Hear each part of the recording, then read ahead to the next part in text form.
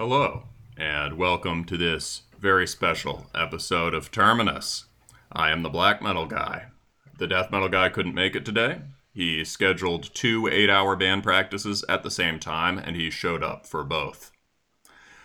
I am joined by pretty much almost everyone from the Canadian extreme heavy metal band Cromlech, which includes 3 members of Into Oblivion, whose outstanding EP we talked a lot about last year.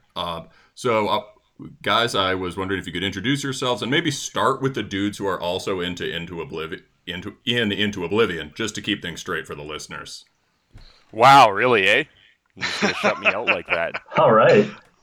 Well, I guess that's going to be me that starts off on that. Mm-hmm. Yeah, I'm Roman. I founded Into Oblivion, and I was the first one Baron asked me to join Cromlech. Actually, after he met me at an Into Oblivion show, like many, many years ago. And yeah, it's been good since. Okay, all right. Well, then maybe we should go to Baron then. That's funny. So this is his band. Yes. All right. Yes. I right, claim ownership of that. Okay, yeah, I'll go then. So back in 2011, this was before the Epic Doom stuff got. There was a resurgence of popularity around that time. Mm-hmm. You had bands like Helanian Codex and stuff starting to come out. But just before that, there was nothing like that, right? I was listening to a lot of Solstice, Candlemass, all the classic Epic Doom stuff. And I started writing some tunes like that because there was just nothing out there like that. And went to an I.O. show, really liked the music, talked to Roman. He was he was really down with that, the Man of War, the Candlemass, Solstice, everything. So I was like, all right, well, let's jam. And we started the band after that. Okay. Yeah, so just a quick aside on that, some funny history. Yeah. So basically, at that time, Into Oblivion was practicing in a shed in Brandon's backyard. And so we had all our equipment there. And, Baron lived in Milton, the next town over. And, excuse me. Okay. Really? Well, So, yeah, hang on. Let me just say this. Actually, no, you say it. Fine. Go ahead. yeah. Since it was my house. So just one day. So one day. So wait, and also so we're hearing from Brandon, who is the bassist and ship poster extraordinaire. All right. So yeah, I'm at home one day, and Roman just shows up unannounced, completely unannounced, and he's like, "Hey man," basically he didn't even ask. He just kind of said, "I'm gonna use your shed today, and I'm gonna bring this guy that you've never met before into the shed where we keep our music equipment." Just out of nowhere, never met this guy in my life, and just he just kind of just showed up and that was that. And they started playing because it was my house, and I'm like, yeah, you guys need a bassist. So I made the best of Roman just showing up, and he'll fight to the death that he asked me at some point. He did not. I stand by that because I would specifically remember being asked, "Hey, can I show up at your house?" So were you sort of peering through the door and kind of listening with one ear to it, being like, "No, I was in that damn shed." No, he was in the other, even smaller shed, just listening. He was like, "I just like to listen." We didn't let him in. But yeah, no, actually, I think that little anecdote perfectly encapsulates the spirit of Cromlech, which is just, Cromlech was formed by pure arrogance. Just barge in uninvited and be like, "I'm using your shed. Also, you're playing bass. Done." Also, stranger is showing up. Yes. Yeah. Yes. Listen, I swear I asked you and you said no, and I came anyways. No, I would never say no to that. That's why That's why it is just genuinely the most confusing part of it all is I think you just didn't ask. But there's no better way that the band could be formed just by barging in. Absolutely. So how did you rope Jake into it? Same. I was the last member to join, and they had some drummer who I forget why he left. Maybe the other guys can tell you. He got married. He got married. Yeah, he got married and he moved to a further town and was just like, yeah, I don't think I'll be able to make it to practice too often anymore. So I think. Yeah, so I just showed up to an. I think Roman just told Jake, "Okay, you're playing drums now," or something. Pretty much. Another arrogant move. Yeah, I just showed up. Roman wrote new riffs. It was an Into Oblivion practice. He said, "Hey, play this beat for me. Hey, want to be in Cromlech now?"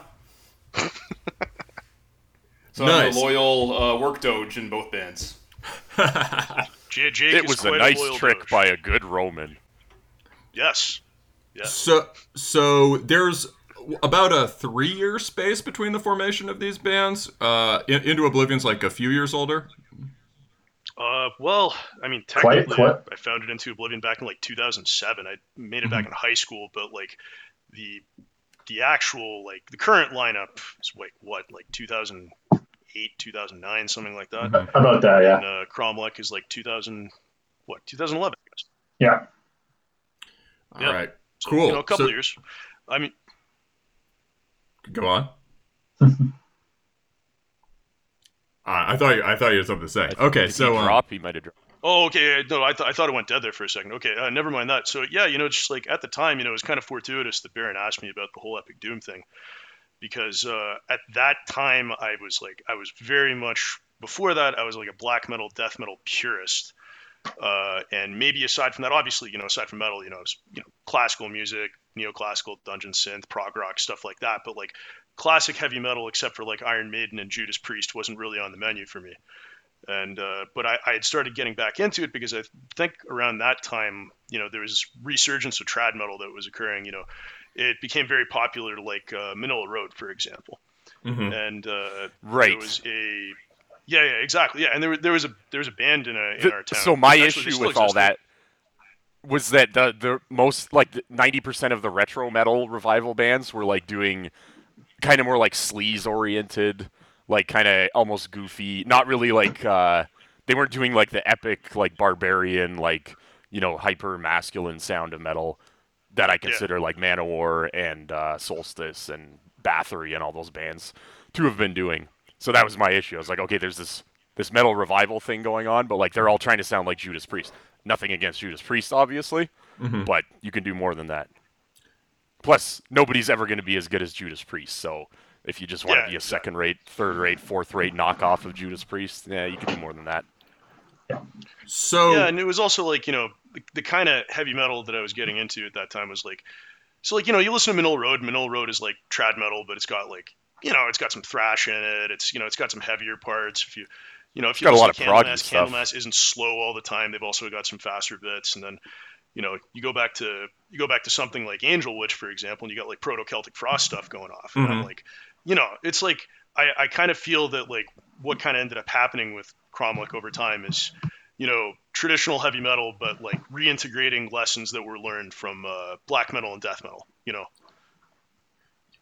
yeah, for sure. Kind of the feel I got from you guys especially after listening to Iron Guard, is kind of the idea of like, what if heavy metal was extreme metal? Yeah, for Like- sure. I mean, Yeah, that's how you that's started good. off I'm with down with extreme that. heavy metal. Yeah, word. So Baron, maybe, do you want to like explain Epic Doom for Terminus fans? Some of them will know what it is, some of them won't, and that whole term has its own kind of unique niche tradition. Yeah, it's like, I guess it's something that's better just listened to than trying to explain it. But I mean, obviously, Candlemass, Epicus, Doomicus, Metallicus started everything. I mean, it's even in the title. You don't get that all the time. I guess you did with like, there were like Venom had black metal and Death was death metal, and so you do see that. But anyways, yeah. It's something where like it's hard to put your finger on like this makes it sound epic, but when you hear it, you know it. Well, I always associated it with like the scene that arose after Solstice, which seems like obviously a huge band for you guys. Yes. Yeah. Oh yeah, for sure. Yeah, it's like, to think about it, I guess that. But no, well, okay. So what I can say is that Candlemass is distinct from other Doom because a lot of like earlier Doom was much more pentatonic, right? It was like sort of bluesy. Yeah. Yeah, it was like early bluesy, kind of hard rock, metal, grungy, whatever that sound. Candlemass was not doing that. Candlemass that's what made it Epic Doom. It wasn't doing the pentatonic stuff all the time. Yeah.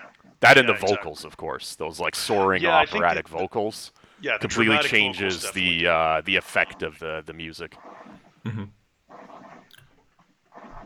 Yeah, there's We're- kind of this almost, I know it's an overused term, but there's kind of a neoclassical feel to it. Like, you can hear it all over Epicus, Doomicus, Metallicus, specifically like that middle section and Blackstone Wielder. Yeah. And like the fantasy themes, yeah, lyrical themes, that is. yeah, Yeah, it's maybe more grounded in European music in the way that black metal or second wave black metal kind of is. yeah, exactly. Right, I would say that's pretty astute. Yeah. Yeah, word. So cool. So there's this epic doom tradition. Maybe we'll come back to the bigger picture stuff. But for now, then let's just dive into band mechanics bullshit. So you guys are currently in the middle of recording your second full length record, which is Ascent of Kings. Yes. Yeah, Correct. Were you working on it today? Well, Friday, I was in the studio for 13 hours. That was a long day, but I got the rhythm guitars done, so we're still pretty early into recording. We have drums and we got rhythm guitars. But I mean, yeah, we've got it fleshed out. I mean, we've been playing. Everyone's gonna say this, but it's gonna sound fucking amazing. I mean, no band's gonna come into an interview like, yeah, our next album's gonna actually sound pretty shit. We kind of just half-assed it, but no, this seriously is gonna sound amazing. Yeah, I mean, we've been practicing the album back to front every week for the past how many years, guys? It's been a while. Like Born with practiced it Sword in every- Hand was written like 7 years ago. That song Yeah. is old. We played it live in Malta as well. That's how Yeah, old it's it is. been Yeah, that's that how was old it 6 is. years ago. So it was relatively new when we played it then. Yeah, and then parts of Turambar I was writing like literally right after Ave Mortis was finished. So like there are parts of these songs that go back to like 2013. Yeah. So we've been playing it constantly for that time period, and yeah, it's about as honed as it's going to be. Not only that, it's polished to a degree that maybe none of our releases have been before. I mean, every possible idea that could be fleshed out, every possible embellishment and ornamentation that we could possibly do this, it will be there. This will, after this, people are going to be like, Lantean Codex, who's that? Solstice, Yes. who's that? I'm Yeah. not kidding. Like this is very much keeping in the spirit of arrogance of Cromlech, but like people aren't ready for what's going to get released this year. So how did the songs change as you played them? Oh, okay. Actually, I think Well, it would be maybe better to compare to what we have now versus what we had recorded on Ave Mortis, which is probably what most people who are going to listen to this have heard. Fair enough. Yeah. So now versus Ave Mortis. Excellent. So we have, I would say, the first thing you're going to hear is that we've stepped up the kind of sound you'll hear on like Bathory Hammerheart.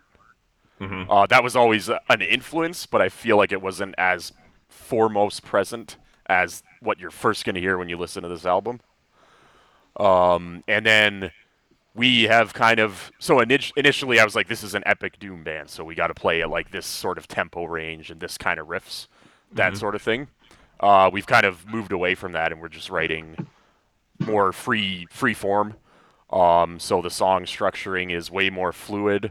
No verse chorus structure at all. It's all fluid riff flowing into the next riff, motifs reappearing across songs and between songs. So you'll hear being reused from earlier parts of the album.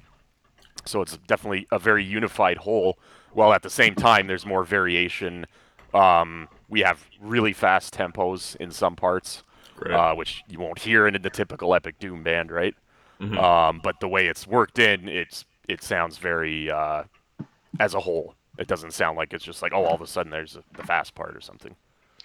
the album is also it's faster and slower at the same time than anything else we've done. It's definitely the extremes are much more brought into relief. But we It's more worked of an very hard on evolution. not. Yeah. We worked very hard on not making that a gimmicky thing, right? Because with death metal, for instance, people tried to push the envelope of extremity, that became a thing, which was like, oh, we're just going to go faster on the fast parts and slower on the slow parts, and it'll slam back and forth between them so that it's more extreme. But songwriting suffered. It was detrimental in a lot of cases. So we've made sure we worked very hard on that not being the case, that the fast parts sound like they should be there, and it's not Yeah, just I because think it's we got also- to be faster now to do something different. I think it's also just the natural evolution of us playing together for so long that there's going to be, I don't know, more of a chemistry, more of a natural growth just together as a band, right? Yeah, And also just to exactly. add- Like when Jake goes off time or when somebody goes off time or something like that, like I already know to go off time with them when we're playing. Yeah. You know, you kind of like you can follow each other's mistakes. You know, it's not even just the stuff like that, but yeah, it's I would hesitate to use the word technical here, but it's definitely more technical than the last couple of releases we did. Oh, unquestionably.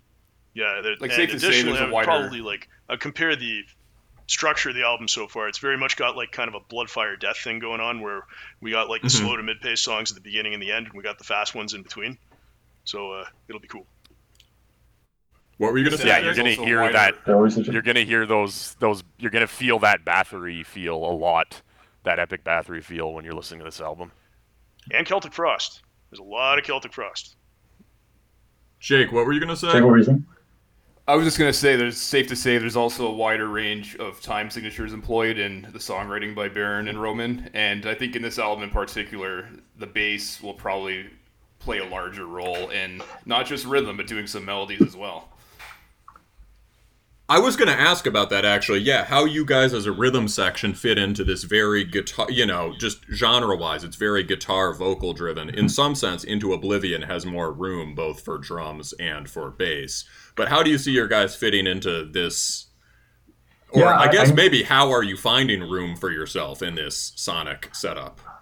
I mean, I personally, I try and almost, I don't know, like connective tissue between how the guitars are and the drums, right? I try and create almost not this middle ground, I'd say, but like just filling that void in between, whether it being sort of accenting certain things that Jake does on the drums, because like we said, you can sort of know Jake's type of drumming patterns, or like I know his style at this point, right? Where you can do little things here and there that kind of accent it or whatnot. But I mean, even just we've done more like more independent bass lines.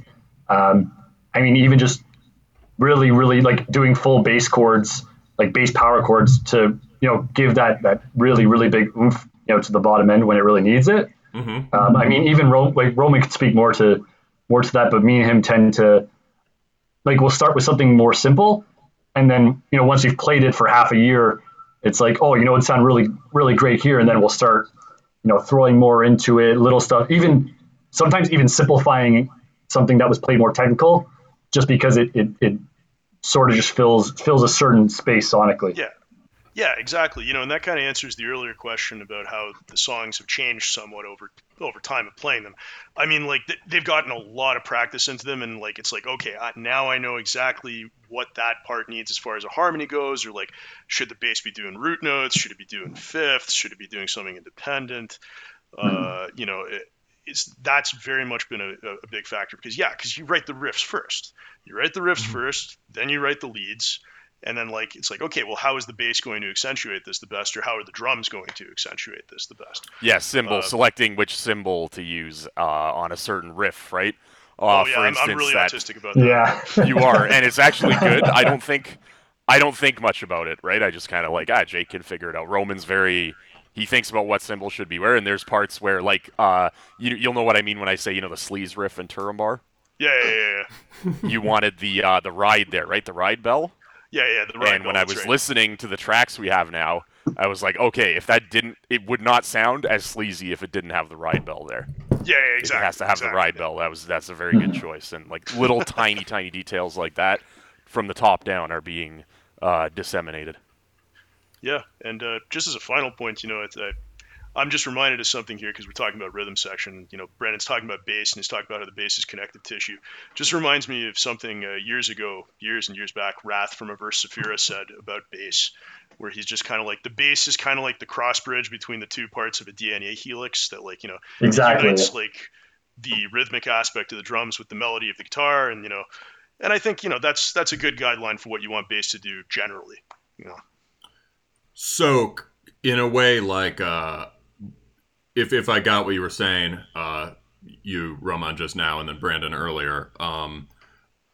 It seems like maybe the bass is playing more directly to things that Jake is doing on the drums than the guitars are. Yes. Yeah, I Okay. think so, yeah. I like to think that way, yeah, because there's certain things that, like I said, that Jake does that I like to sort of try and accentuate. Rather, if it's a certain, he adds a certain like a kick pattern or something, I'll try and accentuate those. If it's a little fill, something like that, just to, like I said, create that that connective tissue between the guitar and the drum there. Jake, And then what? what? Oh, sorry. Can I go one more thing? Yeah, for sure, dude. Yeah. The other opportunity you have with bass, so when you're playing like 230 BPM riffs, that's when you want the bass right on the drums, right? You don't want it doing extra shit that just clogs your ears. But when you're playing the slow riffs, that's when you can have the guitars doing a harmony with each other, and the bass doesn't have to just play root notes. When you're playing really slow, the doom riffs, the bass can be doing its own thing and carrying its own melody line, and the ear can pick all that out separately, put it together, and it sounds really good. So we have a lot of that going on too. Oh yeah, between the bass and the rhythm guitars and the leads, like we have sections on this album that are like 4-part, 5-part harmony, because everything's doing something different. It's awesome. So yeah, maybe let's get into that then. So Baron, how do you and Roman split up the guitar writing duties? So we pretty much just bring riffs to the table and just try to put them together in sessions. As far as writing, you mean, right? Yeah. So, Or I'll write riffs. is there so I take it there's no rhythm lead division? No, absolutely not. No. So we both just write riffs. We bring them. We say, here's this riff I have. Here's this riff I have. Some of them might fit together and they go into one song. Some of them maybe don't, and we continue to add to them to create a song. No rhythm lead division. We both have tons of leads all over the place. We always have every recording we have. There's dual lead guitars all over. Yeah, the way the writing process kind of goes is that typically speaking, I mean, it's all over the place. Like some songs are almost entirely written by Baron, some are entirely written by me, but usually we have some commentary to make on each other's work. And we'll be like, oh, try this instead of that. Hey, here's a riff that would work in there. Here's a lead we could do here. So, yeah, I'd say for the most part, those songs tend to have one guy or another as like the main mastermind behind them. So, yeah, I would say that's pretty much how we divide up, the riff writing and the songwriting and the guitars. So admirable lack of ego there, I think. I mean, yeah, ironically, I don't know if you could ever say that about us, but perhaps in that instance, it maybe applies a little. Well, maybe ego in the aggregate, but I think let's put it this way then: mutual respect. Yeah, for sure. Yes. Cromlech is like basically like Baron and I are riff tyrants. We're kind of like, I don't know, like the two consuls in the Roman Senate, or like the two sacred kings of Sparta, or something like that, or like, didn't like Turkic tribes have like two sacred kings or something that like kept each other in check or something? I don't know. Anyways, that's kind of like the thing we got going on here. You can't just have one guy doing everything. We kind of balance each other out. There's ways in which writing with Baron has, like, aside from the various influences you would obviously have, from great bands and everything else like that. I think we've probably influenced each other's writing style pretty heavily, or at least like I know that like. Oh yeah, we have. Yeah, because I've written riffs, and I've thought like, oh, this sounds like one that Roman would write, and I'm pretty sure it goes both ways.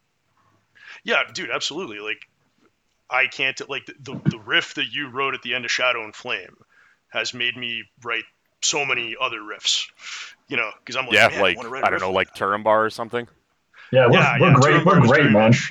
Yeah, it's almost like this album's Shadow and Flame in a way, Yeah, I always thought. That's awesome. Shadow and Flame is the last one on Ave Mortis, is that right? Yes. Correct. Yeah. Word. Yeah, so what's so special about that one? Oh, it's the last riff right there. Aside from the fact it's that got this really slow melodic dual guitar harmony riff with a really nice solo at the end. and I love the way it ends the album. So Yeah, we have something similar going on. Yeah, that one's kind of, yeah, that was one we wrote about, the fall of Gondolin and Yeah. fighting Balrogs and all that kind of stuff. That's one I remember very, very distinctly from the first album. I mean, you remember all of them, but it was a good closer, and Turambar will be a similarly great closer. You can see we're going very heavily with the Lord of the Rings theme right here. Well, and especially parts of the Lord of the Rings that don't get enough play. And, I've said it on the show before, but I always thought, like, nobody understands how metal the elves are. Well, maybe Blind Guardian. Yes. All right, well, I've never heard of If Blind anyone Guardian. understands every part of the Tolkien legendarium, probably be Blind Guardian. Yes. So cool. So Turambar, Turin's a king of men, right? Yeah. Turin Turambar, Master of Doom. But Yeah, Doom very Master. very He was- tragic I- tale. Yeah, exactly. It's a tragedy. I wouldn't exactly call him a king, right? Because in that part of the Silmarillion, men didn't really have kings yet. But he was kind of he was in the house of. Okay, I'm trying to remember. This has been a while since I've read that story, but Yeah, same. I feel very rusty. I feel very unprepared for this. Oh, then we can move on. Thingol. Yeah, he was in Thingol's court. He was in Thingol's court in the kingdom of Doriath, and there's this entire there's an entire tragic tale that happens with it, and he ends up marrying his own sister, and then they finally both realize what they've done, and this. Yeah, there's the Oedipal edge to it. Yeah, exactly. It's a great story. It's a great story. I guess Oedipus was his mother, but same kind of thing going on. Okay, but there's a reason. There's a reason we chose this, Kevin and I, as a lyrical. It's theme, because we're big Kevin. fans of incest. No, actually, it had to do more with the fact that, listen, people are familiar with, Lord of the Rings and then the Silmarillion, but then there's all this stuff Tolkien had the Notion Club papers and the Unfinished Tales and all this other stuff, and he was actually what people forget about the Silmarillion is that Christopher Tolkien put it together after Tolkien died, so it's not exactly there are things in there that it's an arguably are assemblage. not finished works, right? So Yeah, it is an there were assemblage. these ideas in Tolkien's writing about Turambar. Instead of Turambar being a strictly tragic figure, he's kind of brought back at the end of the First Age to fight in that final battle against Melkor. So there's this more redemptive aspect to it, which is very consistent with Tolkien's whole idea of eucatastrophe. The entire idea where something bad happens, but a greater good arises from it. If Kevin was here, he could explain more in detail. But you guys will be able to read it in the lyrics when the album comes out. Word. That sounds great. Yeah, I think so. I remember that Tolkien's sort of his epic was Children of Hurin, right? One of these posthumous works published. Yeah. But that has focuses on that particular tale, right? Yeah, absolutely. Yeah, and that's a great story right there. By the way, just now that we're here, and now that I've mentioned Kevin, hey Brandon, do we yes. want to air Kevin's grievances out? Yes. Okay. So, if I may, let me grab my paper here. The ritual airing of grievances has begun. Okay. So Kevin couldn't make it today because he had to return some videotapes. He left this list of grievances for both you and the death metal guy. These are just generalized. You guys can figure out who he's talking about on all of these. The Last Dissection album is garbage. Grand Declaration of War is terrible. You don't like In the Nightside Eclipse. That is a major transgression. Hey. Your opinion of Dawn of the Dying Sun is wrong. It's a solid C album. But Your, no, but your opinion of Into Oblivion is wrong. You only just listened to Altars of Madness recently. Boys to Men aren't a full band anymore. And finally, When did that get added to the grievances? buddy, you got to pay attention to the group chat. And finally, here, his back hurts. He's tired. And I quote, he remembers the Cold War, but none of you motherfuckers do. Is that a lost he also anal cunt remember- record? I think he remembers smoking in Wendy's. Yeah, he and remembers Arby's. smoking. He in remembers places you can't smoking in smoke anymore. Arby's. Yeah. He remembers smoking in the mall. He remembers smoking in A&W in the mall.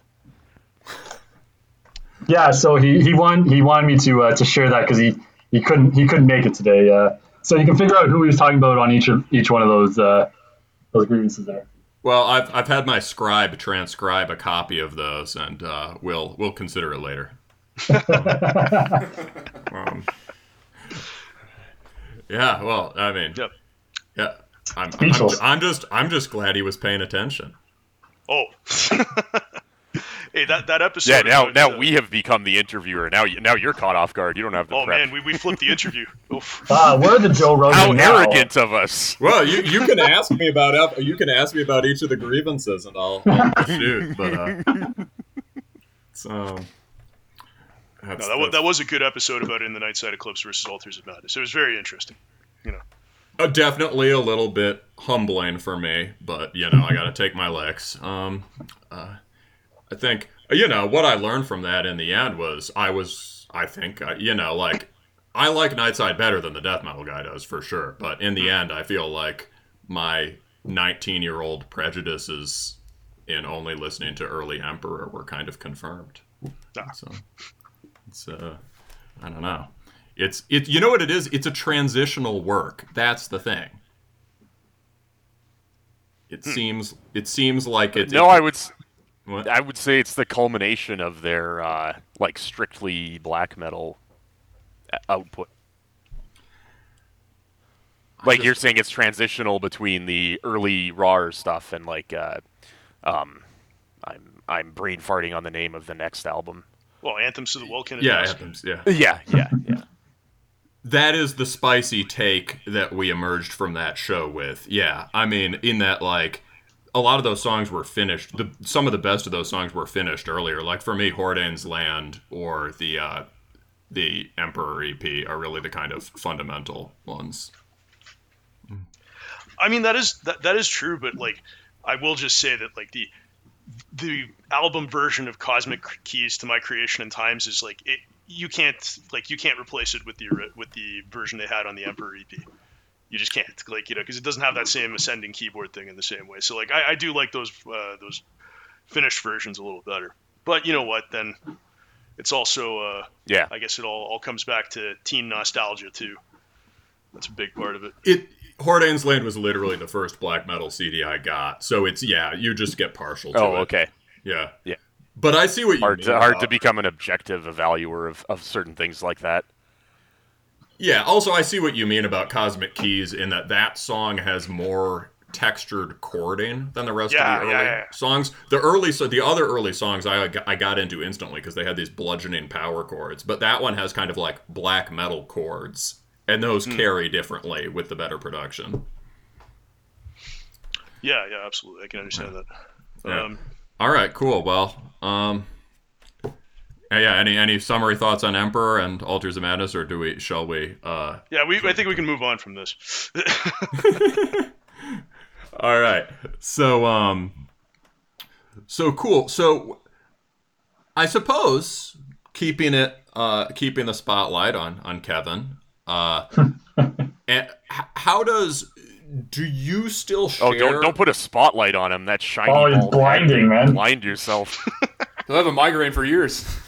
Okay. Putting the spotlight on the sort of the rising swirl of cigarette smoke. Right? That's actually what the cloud of smoke is for. It diffuses the glare. Yes. It's a cloaking technique, if you will. That's how he sneaks up on. All right. Those Irishmen, they're very tricksy. It's wily. Yeah. This is what we do every practice at Kevin, so nothing new here. Yeah, you basically just walked into Cromlech practice. I hope you. Yeah, feel honored. Kevin is a bit of a whipping boy for us. I think that's the perfect. I'm glad I'm getting the Cromlech practice experience. He loves. Usually, we'll play before we play a song or two. Sit down, make fun of Kevin for a bit, think about a shit post to make, and do it, and then go, oh man, we should probably start playing some more songs. Yeah, it's funny how like we do. If you check out our presence on Facebook, we do shit post and make memes and stuff. But we take our music very seriously. Like I hate like goofy joke, fucking pizza thrash. All that stuff is garbage. When it comes to music, Yeah. we take that 100% seriously. None of that bleeds through into the music. We're just funny guys. Yeah, Understood. yeah. I mean, like with the Terminus Facebook page. We're brothers in shit posting arms here. We both Oh, yeah. we both understand it, but like Yeah, you guys But, have like- some good content. yeah, like what I think, like what I've said before about in terms of us shit posting on Facebook, our shit posts generally the people who like them are people who understand that we're 100% serious about our music, and the people who complain about it or like, oh, these guys suck. It's like they're usually the ones who are the first to complain about if a band is slightly controversial or this or that. Like there's there are always these lip wristed posers who will complain about everything. But it's kind of funny. The guys who are very, very serious about metal understand that we're serious about our music, but we'll look at our memes and think, oh, these guys are funny. Like they're taking the piss, right? It's a pretty funny comparison of who understands why or what we're doing there, but we're 100% serious about our music, compared to bands who will pretend to be serious about this and that, but the slightest thing they'll be like, oh, this is done. Like we're done with this band. Yeah, exactly. Hey, so let's get back to putting a spotlight on the swirl of smoke masking Kevin's Above the Irishman. Very good. Oh yeah, that was probably a better question than talking about our shit posts. Yeah, all right. So, all right. The smoke rising above the occupied counties of his skull. Yes. But so how do the lyrics work here? Because I think at the beginning on Ave Mortis, it looks like Kevin was sort of splitting vocal duties with Roman. It's shifted more towards Kevin, right? Yeah. Yes. Yeah. So basically, what kind of happened is that playing the kind of music we play and singing effectively at the same time is just not easy. It's not easy, especially if you're trying to be ambitious with either of those things, whether you're talking about the guitar playing or the vocal melodies. So I'll write a lot of the vocal melodies, but then being able to actually sing them live, I mean, it's good to have a standalone singer for that. Plus, like Kevin's a freaking amazing frontman. He's like, He in a really way that I is. could He is never so Yeah. high energy. It's Yeah. amazing. He's great. So like that's awesome. For an I'm old glad to man, have you know. that. But the main thing here was that basically, like, yeah, on the first album, we were kind of still figuring that out, and over time, it's like, okay, we're gonna get Kevin. Well, to there was sing there were technical considerations, or practical, Yeah. I should say, right? Right. That being that basically Kevin joined in the middle of the process of recording Ave Mortis, or just Yeah. before, More or It was less, like yeah. right then, And like we were young, we hadn't put any real release out yet. We had fire in our bellies. We wanted to get it out.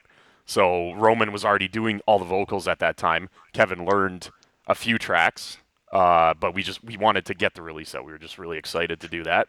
So we had Roman record some of the tracks entirely, and Pretty much Kevin did half. some of the tracks as well. So there was the practical consideration of just we didn't want to delay the album so that Kevin could learn all the vocal lines and all the tracks. Yeah, absolutely. And just to, round that off, I mean, essentially the idea was always to have, once he was the standalone vocalist, to have him sing as much of everything as possible, unless there was something that I did better, unless there was something that was like more suited to my voice, because he's a tenor and I'm a baritone. So, the vocal range is, complementary, and, some things are like too low for him, some things are too high for me, and we just make it work that way. Word, yeah. And so the lyrics are still coming from you then? Well, so it's kind of all over the place. On the first album, Baron wrote lyrics for quite a few of the songs, and I wrote the rest of them. I'm pretty sure. Yeah, the first album was just me and Baron, and then after that, like the majority of the lyric writing at this point is actually Kevin. Actually, wait, did Kevin write lyrics for "Lend Me Your Steel"? No, that was me. Or was you? Okay, so he didn't write any lyrics for Ave Mortis. No, he didn't. Yeah, that was me. Yeah, but by the time we got to yeah, by the time we got to the Iron Guard EP, he wrote the lyrics for, or you know what? No, yeah. He wrote Iron Fist, Iron Will, or Iron Will, Iron Fist rather. And then Lair of Doom was an older song that Baron had, that Baron had written, so he did those lyrics. And on this album, I mean, like Kevin and I kind of do go a little back and forth, like we do suggestions and maybe add parts to each other's lyrics occasionally. But on this album, I think the only one I did lyrics for, yeah, I literally only did lyrics for one song. It was the first song, Samaria, and then everything else is Kevin. Right. That's on this new one coming up. Yes. Samaria. Yeah, big Conan influence for sure. Yeah. Well, you know, absolutely. That's been there since day one.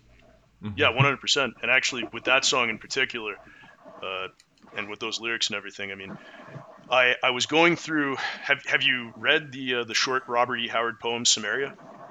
God, no, I have. Is there? I need to read the book. Oh, add to the grievances. Okay. Oh, wait. There's Oh, grievances. no, this out does not listening to Altars of Madness. We'll add that to the grievances. Get your transcriber to put that on there. That's number one. That's a first. Wait. right. What was the grievance? That he hasn't read that all of Conan. Oh, okay, yeah, all Robert E. definitely. Howard Conan. Well, at any rate, And it's associated a short side poem, and like I like the lyrics to it, and it actually, honestly, Tom G. Warrior probably pulled a couple of lines from there. There's a couple of lines in there that he used in Circle of the Tyrants, which for me is very appropriate because like Celtic Frost. For me, Celtic Frost is the ultimate Conan. Is Steel Bearing Hand in that poem? No, but like, and the hunts and the wars are as everlasting shadows. That's Okay. in there. That's from Robert E. Howard. And so, anyways, like I kind of like took that as an inspiration to like, write a song that was like based on a little more obscure Robert E. Howard stuff. Still have the barbarian thing going on. As everybody will hear, Samaria is very much a very Celtic Frost kind of song, and the lyrics kind of like go with the whole thing of like, well, barbarian, misty, gray shrouded lands, and Sumerians and Scythians, and that's all kind of close to my heart because I'm Ukrainian and Scythians were in Ukraine. So. Do you want to explain to people the Samaria-Scythia relationship because they probably don't totally get it? Yeah, I mean they were just kind of like barbarian steppe people that inhabited that region, in the Iron Age and later on. Homer talks about like Chimeria, land of mists, where the doors to Hades are, right? Yes, that's right. That's exactly it. So it's got some pretty cool imagery, Awesome. And so it's interesting that like so you guys kind of hear Celtic Frost as fitting into this heavy metal tradition. Well, I do. Yeah. Okay, yeah. Fair enough. Yeah, it's kind of a me thing. Yeah, it's like, I don't know. It's like, I have to say that like nothing has ever sounded more Conan the Barbarian to me than Celtic Frost, and so that was kind of that's one of those syntheses we kind of brought in from outside traditional heavy metal. But honestly, if you listen to I mean, you can literally picture Conan saying "ooh," like yeah, exactly. a gray ape emerges from the shadows that he has to defeat in hand-to-hand combat or something. Like, ooh. Yeah, exactly.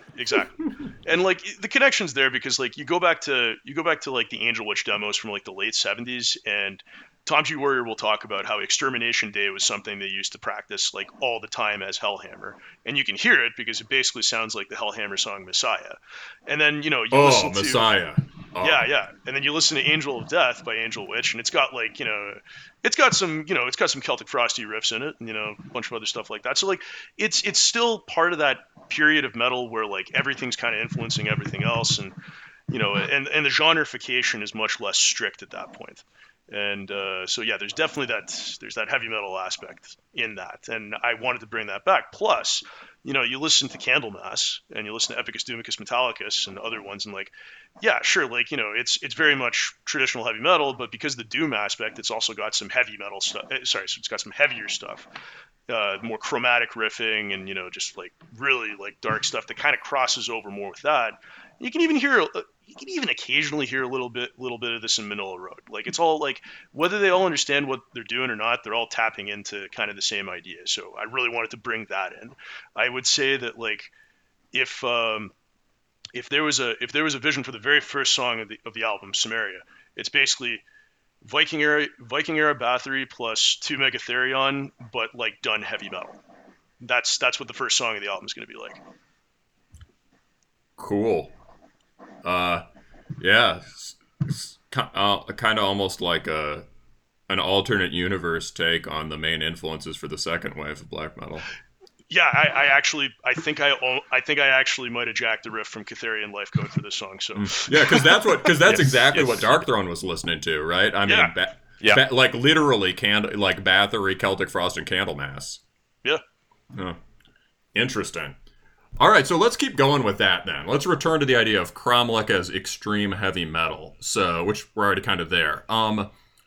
Interesting. So there are like a few sort of like interesting eccentric aspects of the sound on Iron Guard, and I wonder if you're continuing those. So one thing is, I think I didn't totally get it with the vocals at first, but now I appreciate it. On a lot of places on Iron Guard, Kevin is doing constant vibrato. When and how did that come in? That's just how he naturally sings. I think so. I mean, he's not here. I think that's just him. I feel like there was a little less of it on Ave Mortis, but maybe it's just because he's going so hard at the beginning of... Yeah, we pushed him to sing with more power and projection very hard on that release, so I think that's just him just pushing, right? I think that's his vocal cords just like straining at their limit, trying not to explode. That's awesome. Oh, we actually, I guess I'll just tell an anecdote since he's not here to tell it. We did actually make him explode his vocal cords once.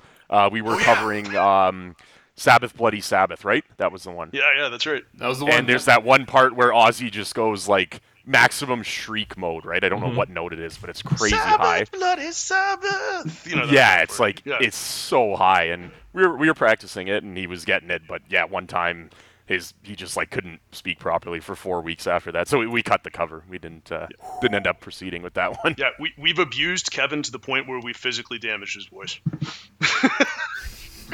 It came back though. It got better.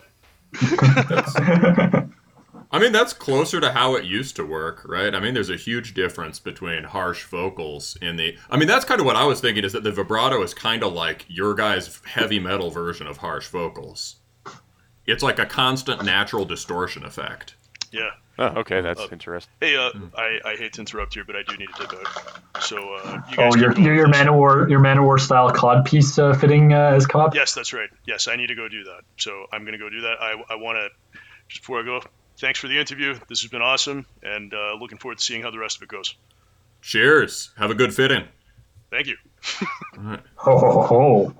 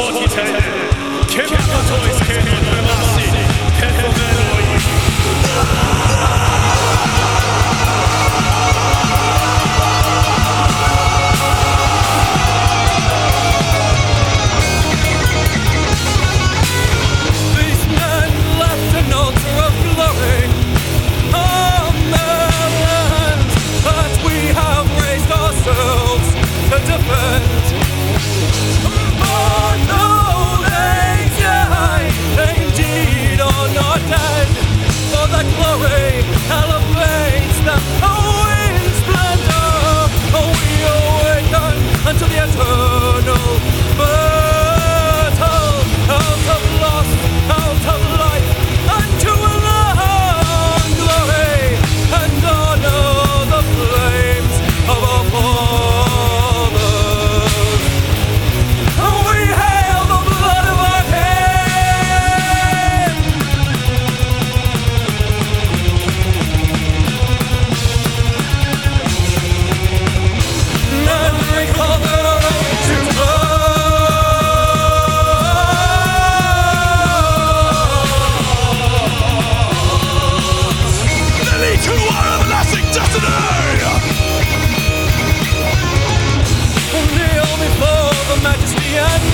and cast a stoic glance upon our primeval progenitor.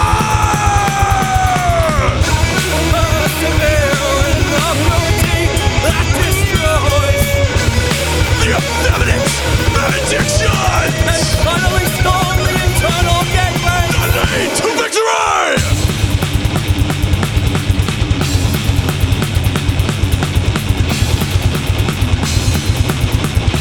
Hostile virility begins to comport a manifestation. The will to create anew that which once was, shall eternity be again. Proud Patria, proud Venator!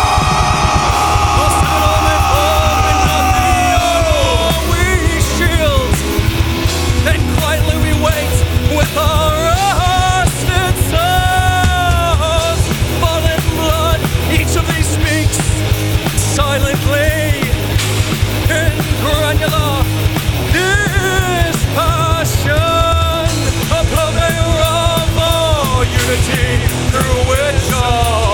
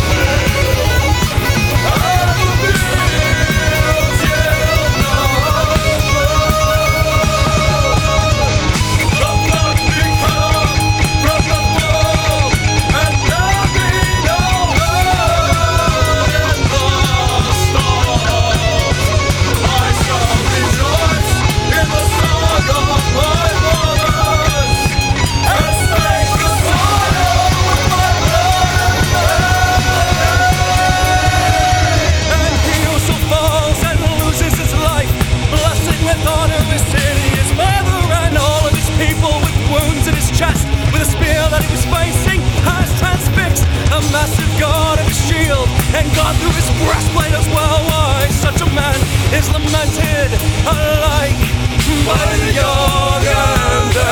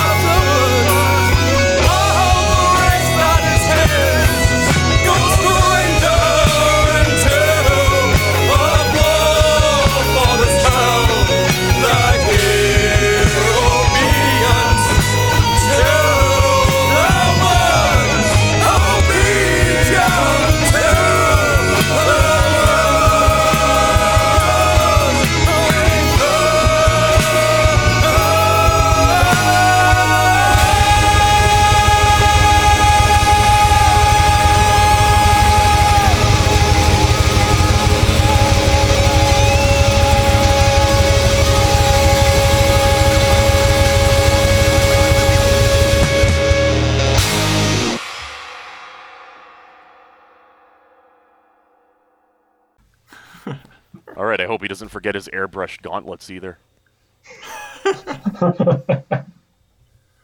I hope you all have gauntlets. We do. Actually, we used to play with them, but I found it, like, they slide down your wrists. Oh, it was awful, man. Picking, so. Yeah. So Oh, because if you're sweating and whatever, yeah. Oh, yeah. All right, cool. Well, so here's another extreme Cromlech question. A thing I noticed about is, so back, like you said, Baron, when you started this, there's very little of the Epic Doom stuff. This was also in the last phase of what on the show we call the dark days of metal, basically. 2011. So at that time, I don't think this has really changed exactly, but there's this stigma against chug in basically any genre of serious metal. And the stigma was extremely strong then because everyone could still remember like American metalcore, or poppy American metalcore. Yeah. I always pushed against that. Yes. Because that's just being reactionary, right? It's like, oh, this shitty off-growth of metal overuses it, so we're just gonna never use it. No, that's wrong. There's very much a place that you need chugs in metal. So I always pushed against that. I always wanted to have chugs. And actually, I've brought Roman. I feel like Roman was a little more chug-averse when we started, and he writes a lot of chugs now. Hell yeah! Are there going to be we can expect some rich, funky? Oh, you chugs? can expect fat, juicy chugs. We just recorded them this week. We just recorded them last weekend, man. Yeah. They're good. Did you do all the chugs in one go? For the whole record? How do you mean? No, it was a dumb joke. I did all my guitars in one session. Well, that's pretty cool. Yeah. Like I said, 13-hour day just this Friday. I did all mine. Shit. So, as far as, also the chug thing is something that Solstice did on New Dark Age, but that other people did not pick up on. And I feel like and that's an essential part of the sound on New Dark Age, like the Sleeping Tyrant, that dun dun dun dun dun dun dun dun, that massive chug. It's so huge, it's so heavy. That song would not be the same without that. I feel like you guys pick up on So something that's interesting is, although you guys fit less well into the quote Epic Doom niche, you sound more like Solstice than a lot of those other bands. Yeah. I definitely would have cited that as my number one influence in starting Cromlech. That was a revelatory album for me, man. I didn't know that I could. I liked Iron Maiden. I had gone into metal enough that at that point I unironically liked Iron Maiden, but I had never heard a metal album I could sort of take seriously on a spiritual level in the way I did. I assume you're talking about like heavy metal. Yeah. Sorry, proper metal. Okay, proper metal, heavy metal. Yeah. That I could take seriously in the way that black metal I did with black metal or something, or Amoebics. Right. And then I heard New Dark Age and I'm like, holy shit. First metal song I ever heard was Hallowed Be Thy Name by Iron Maiden. You know how it was the first real metal song you heard, right? You were just like, what is this? Where has this been? I need to hear everything I can possibly hear. You become obsessed. You start listening as much metal as you can possibly find all the time. Very shortly after, I heard Slayer, Angel of Death. then it was like the same. It was like the next level, the same thing all over again. Like, wow, Iron Maiden was one thing, but like, what is this? What the fuck is Slayer? This is insane. I didn't even know music could be like this. And then from there, of course, I had to go further, so I got into death metal, and I didn't really listen to a ton of traditional metal at first. So I guess the same process as you were talking about, right? I went kind of Iron Maiden, Metallica, Slayer, thrash, all that, death metal, got really into death metal. And then a few years later, I started going back and exploring more of the traditional metal bands. And, I liked a whole bunch of traditional metal bands. I got really into Manila Road. They're very unique sounding, right? They don't sound like other traditional, I mean, they do in a way, but they have a very unique sound, probably informed by the fact that they were so prog influenced. And Solstice, another band that and Candlemass, I was obsessed with those because they have a unique sound that you don't hear. It's not so temporally, you can't determine, like, a lot of metal you listen to, it's like, yeah, this is really 80s. You know what I mean? Mm-hmm. Traditional metal, but like stuff like Solstice has this incredible sound. It sounds so distinctly English.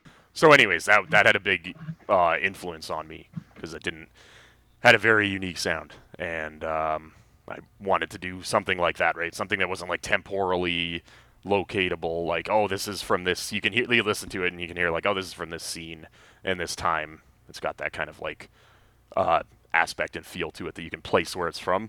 You can't really do that with Solstice. I can't think of a band at the time that sounded like Solstice. There was just Solstice. Now, since then, there's been other bands like Atlantean Codex that have done similar things. Mm-hmm. But at that time, it's very unique. What do you make of Rich Walker as a lead player? That always struck me as a very unique part of Solstice. Yeah, absolutely. Yeah, I think that's where you can say most of that sound comes from, that like Anglo-Saxon ancient sound. He uses like kind of Celtic sounding, scales or something to the way he plays. It has a folky tone to it. Yeah, it sounds folky, but not like particularly. You can hear a lot of Celtic in it, but it doesn't sound Irish particularly, right? He's got no, it sounds English. It's the Maiden, it's its own thing, and yeah, for sure. So what else? So we talked about the Chugs. Let's see. Oh, I mean, other things related to Solstice. There on Ave Mortis, and I think on Iron Guard, there are all these kind of awesome.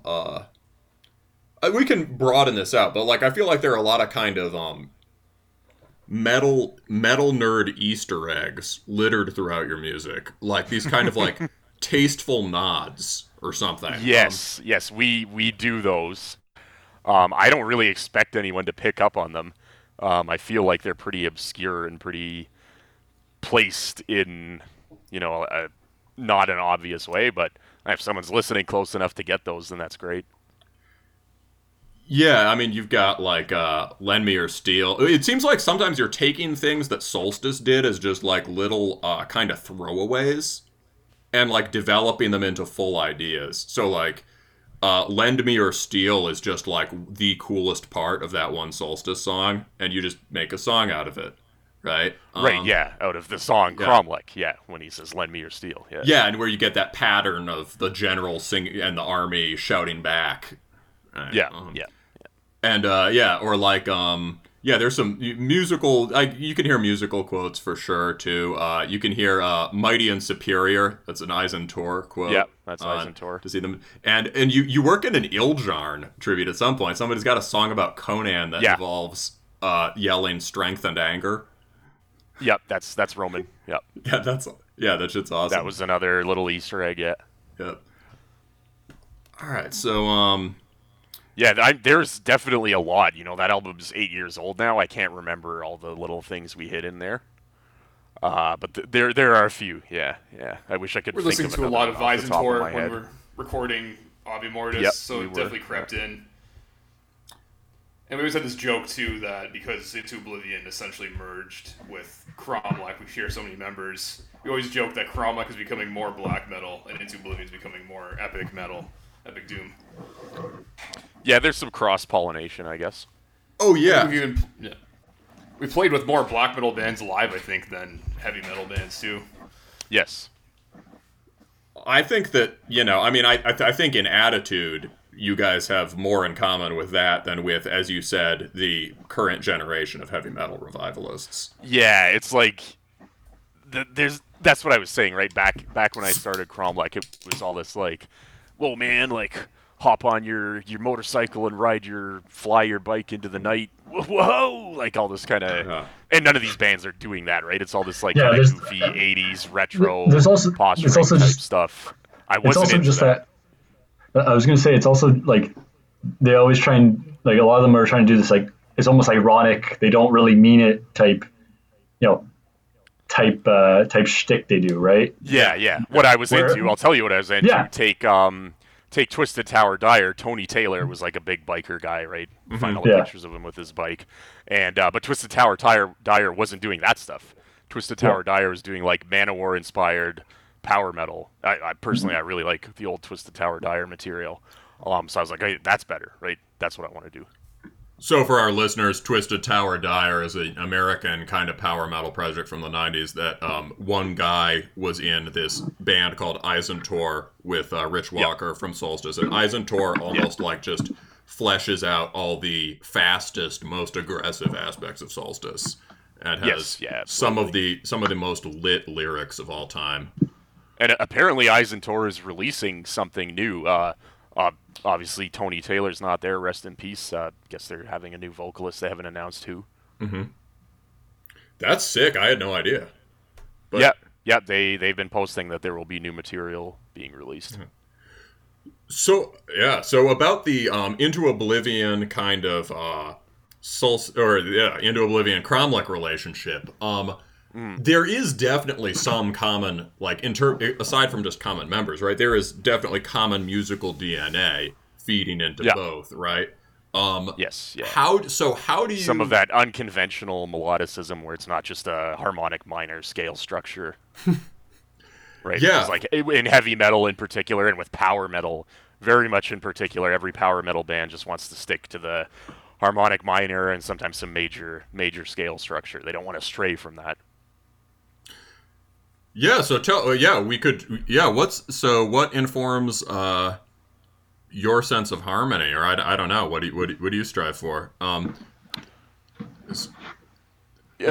So I feel like I used to over rely on that. I've been trying to incorporate more. You can just like throw chromatics in, you can get away with it. It still sounds melodic. Into a riff structure, you can put some chromatic stuff in, and it gives it a different texture. And just not always be sticking to like, okay, we're melodic, so we have to have that conventional. Everything follows that scale. Every note is on that scale. Yeah, we've bitched on the show about how people tend to confuse the phrase melodic with consonant. Yeah. Yeah, no, that's so that's cool. So, like, do you guys have a method for telling apart? This might be a better question for Roman, but I think maybe also for Brandon and Jake. How do you tell what is Into Oblivion material versus what is Cromlech material? Because there are some riffs. I mean, I don't know. My favorite track on the first album is probably Between the Eagle and Trident, and that is like that has some black metal riffs on it that could be on the last Into Oblivion record. Yeah. Yeah, well, I guess like when we first joined Cromlech, Baron had some song material written, and like not to downplay what he wrote, but like from the very beginning, it was easy to tell what songs Baron wrote and which Roman wrote, because Baron tended to have more of a formulaic method. He would have a song that had an intro, there'd be a verse, chorus, verse, maybe some bridge. Whereas Roman, I had too much verse chorus. Well, you were writing heavy metal. This is actually something I really wanted to talk about. So you were writing heavy metal songs, structurally. Yeah, and I like if you listen to so actually on Honor, the song Honor from the first album, Roman actually wrote all the riffs, but I wrote the lyrics, and I wrote them as verse chorus, so that's what the song ended up being. For Red Dawn, that's my track. It was verse chorus, bridge, solo, verse chorus, right? Was there another one? Oh, Lend Me Your Seal was some other riffs in there, but it's more or less verse chorus, right? Those were ones I wrote entirely. And yeah, so other things I've written since then. I don't think we've went back to verse chorus since that album. No. Yeah, no, we haven't, right? Since then, I killed that. And Roman never wrote that way. Roman's always had that flowing structure to his songs that isn't verse chorus, so he never wrote that way. Yeah, he'd write songs in a way where there'd be a common motif. He would sort of transform the motif, layer it around, play with the layers, a lot like what Summoning does, or even you hear that in Kraftwerk, having a theme that kind of mutates and changes layers, and it's always moving in like a sort of progressive direction.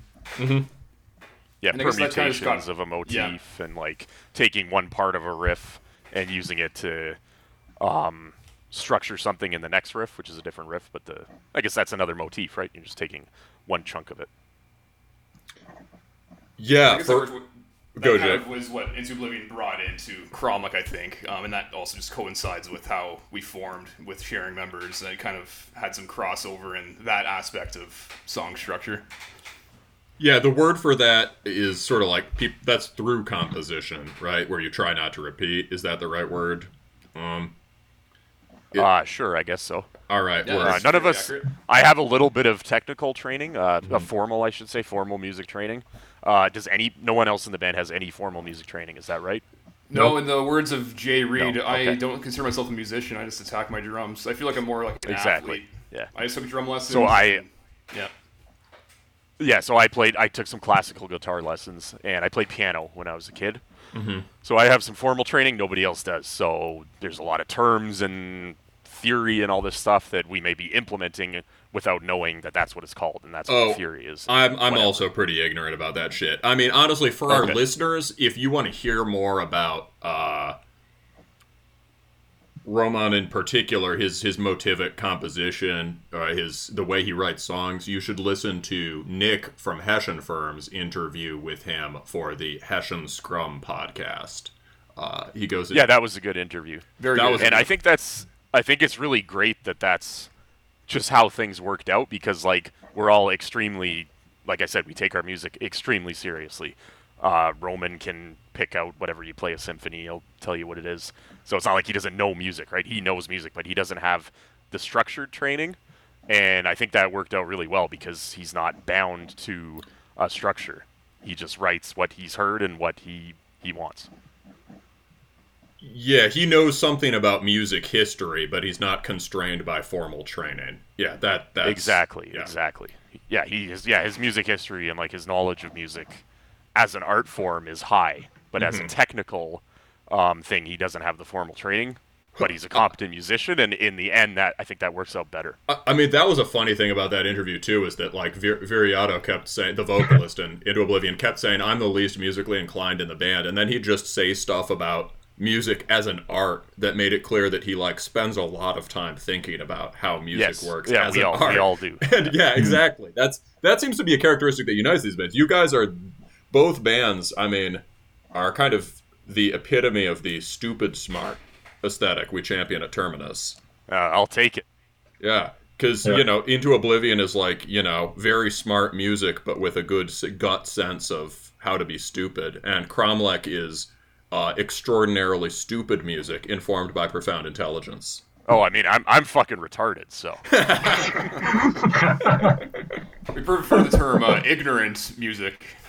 Yeah, ignorant. That's ignorant riffs. I love like that it. term. I love ignorant riffs. That's one of the only good things hardcore has given to the metal scene recently.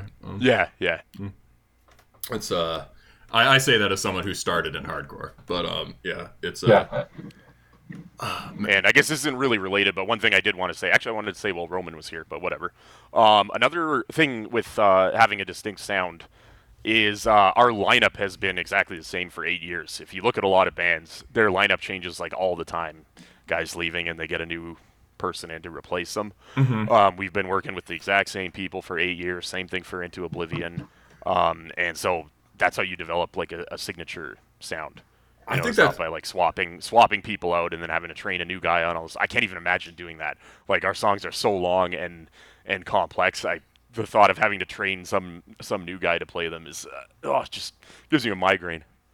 So yeah, that's also a thing that they talked about in the Hessian interview. But I'd be curious, like, how the hell do you do it?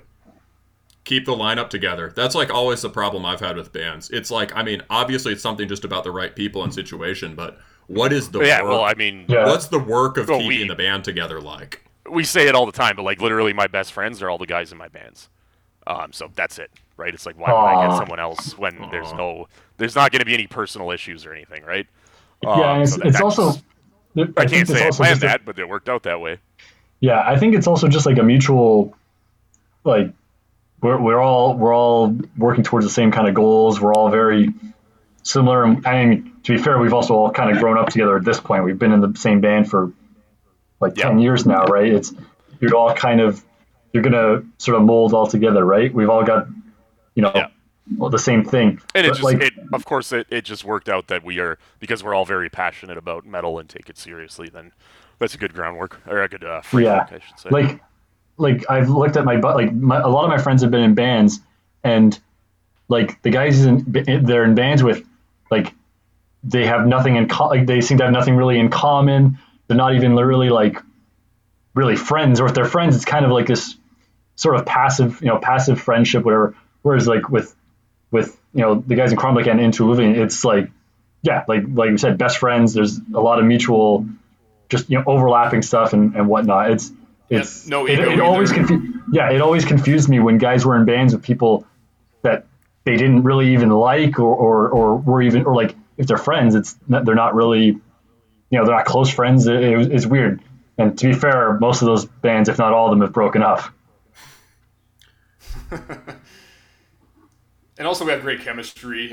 It comes with being friends, like we said this to death, but it's hard to imagine having anyone else come in the band to replace anybody. And with this chemistry we've developed, it's almost like we can predict what we're doing when we're playing live. We can look at each other and kind of know like where we are in the song. Or, right. Like I can predict when Roman's going to replace one of his strings with a coat hanger, Yeah.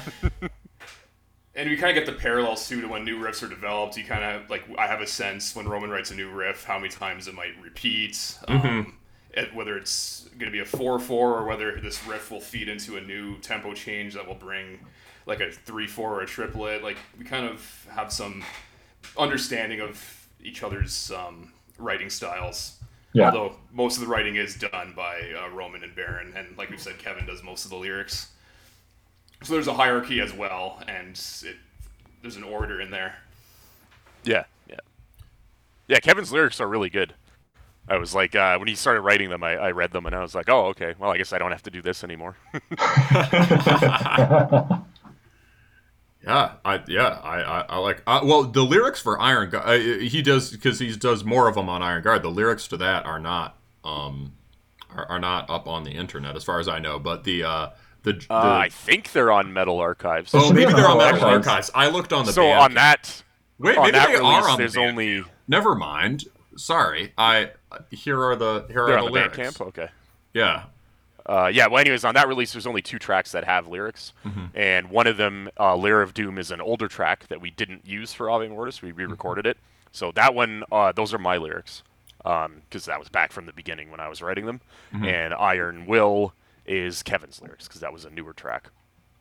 Oh, I remember this lyric. A hostile virility becomes corporeal manifestation. Yeah. Yeah.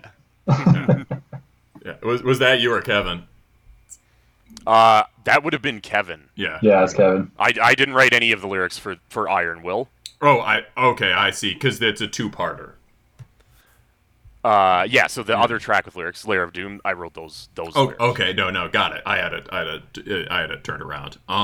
But yeah, so like what about like in terms of just like, so yeah, strongly agree that you should be friends with the people in your band, or that you should make a band with people who are already your friends.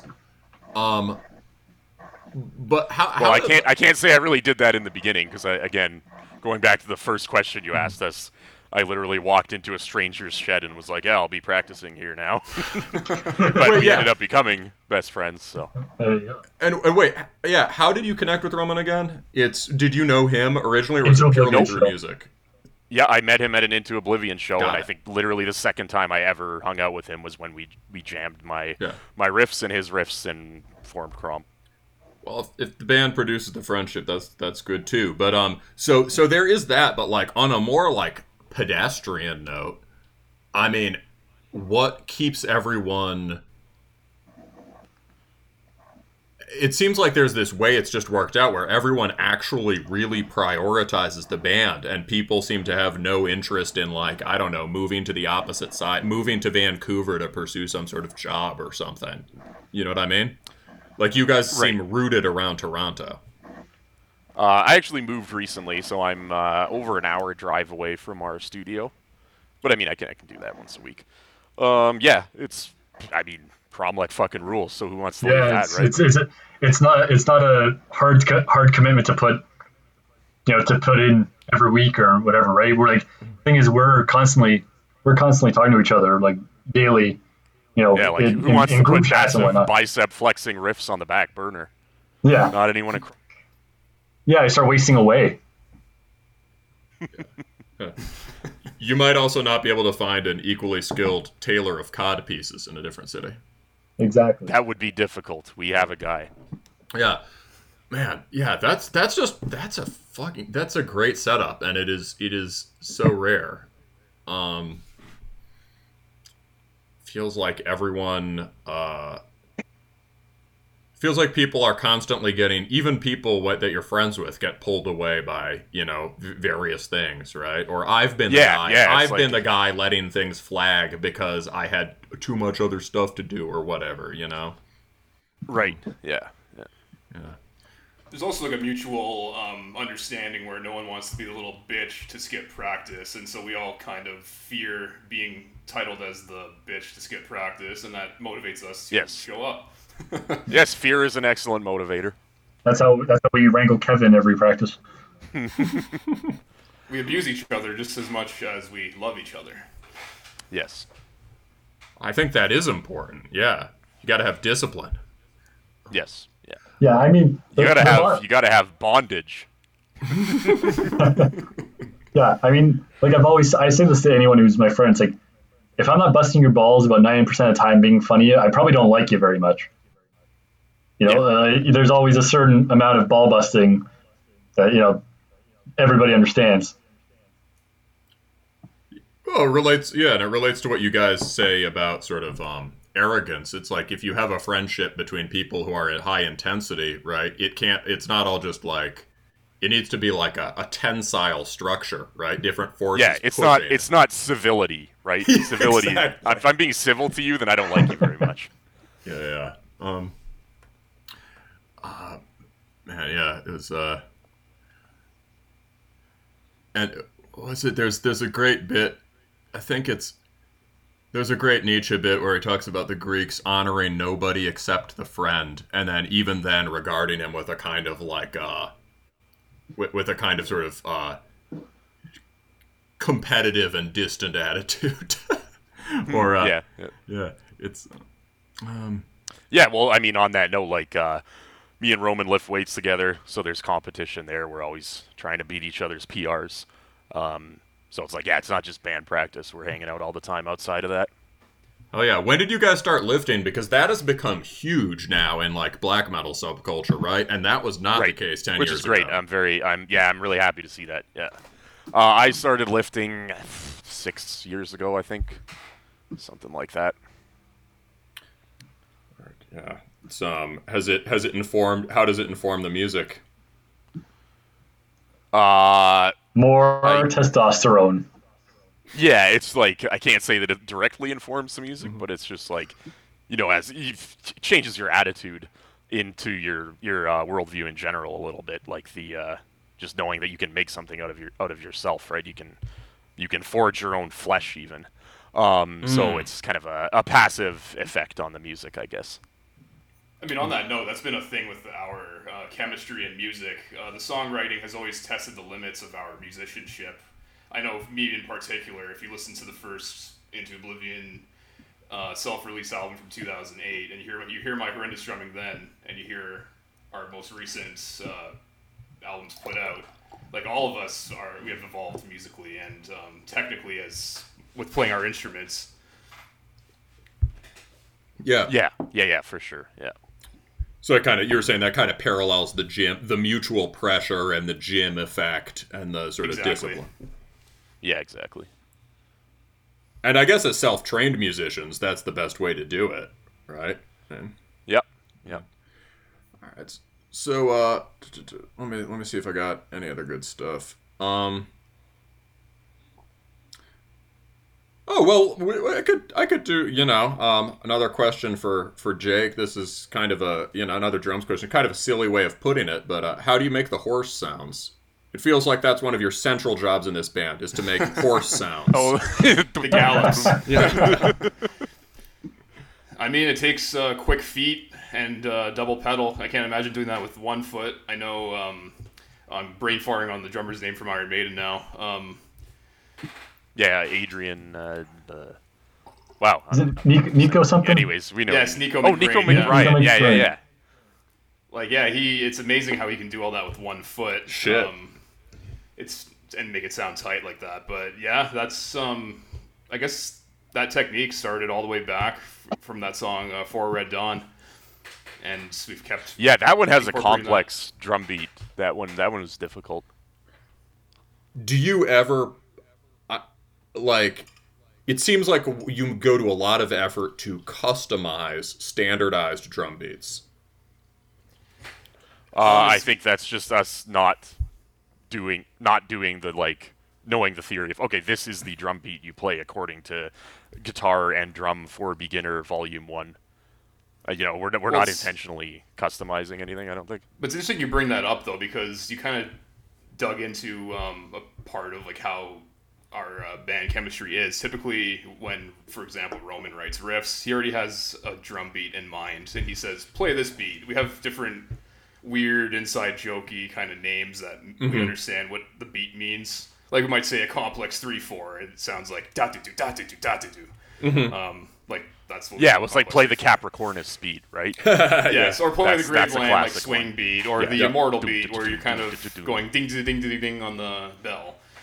So Roman always seems to have like a drum beat in mind, and I'll play it. But then once I listen to his riffs a few times, we kind of loop and jam a bit. I kind of can sort of pick out, listening to the melodies or the rhythm, I'll add my own twists to it. I'll add my own fills. I'll add my own accents to try and emphasize the melody as much as possible, because I feel that's the job of the drummer. You're kind of driving the tempo, you're driving the dynamics, you're driving the energy, and I try my best to kind of make the guitar riffs lead and give them as much reinforcement as possible.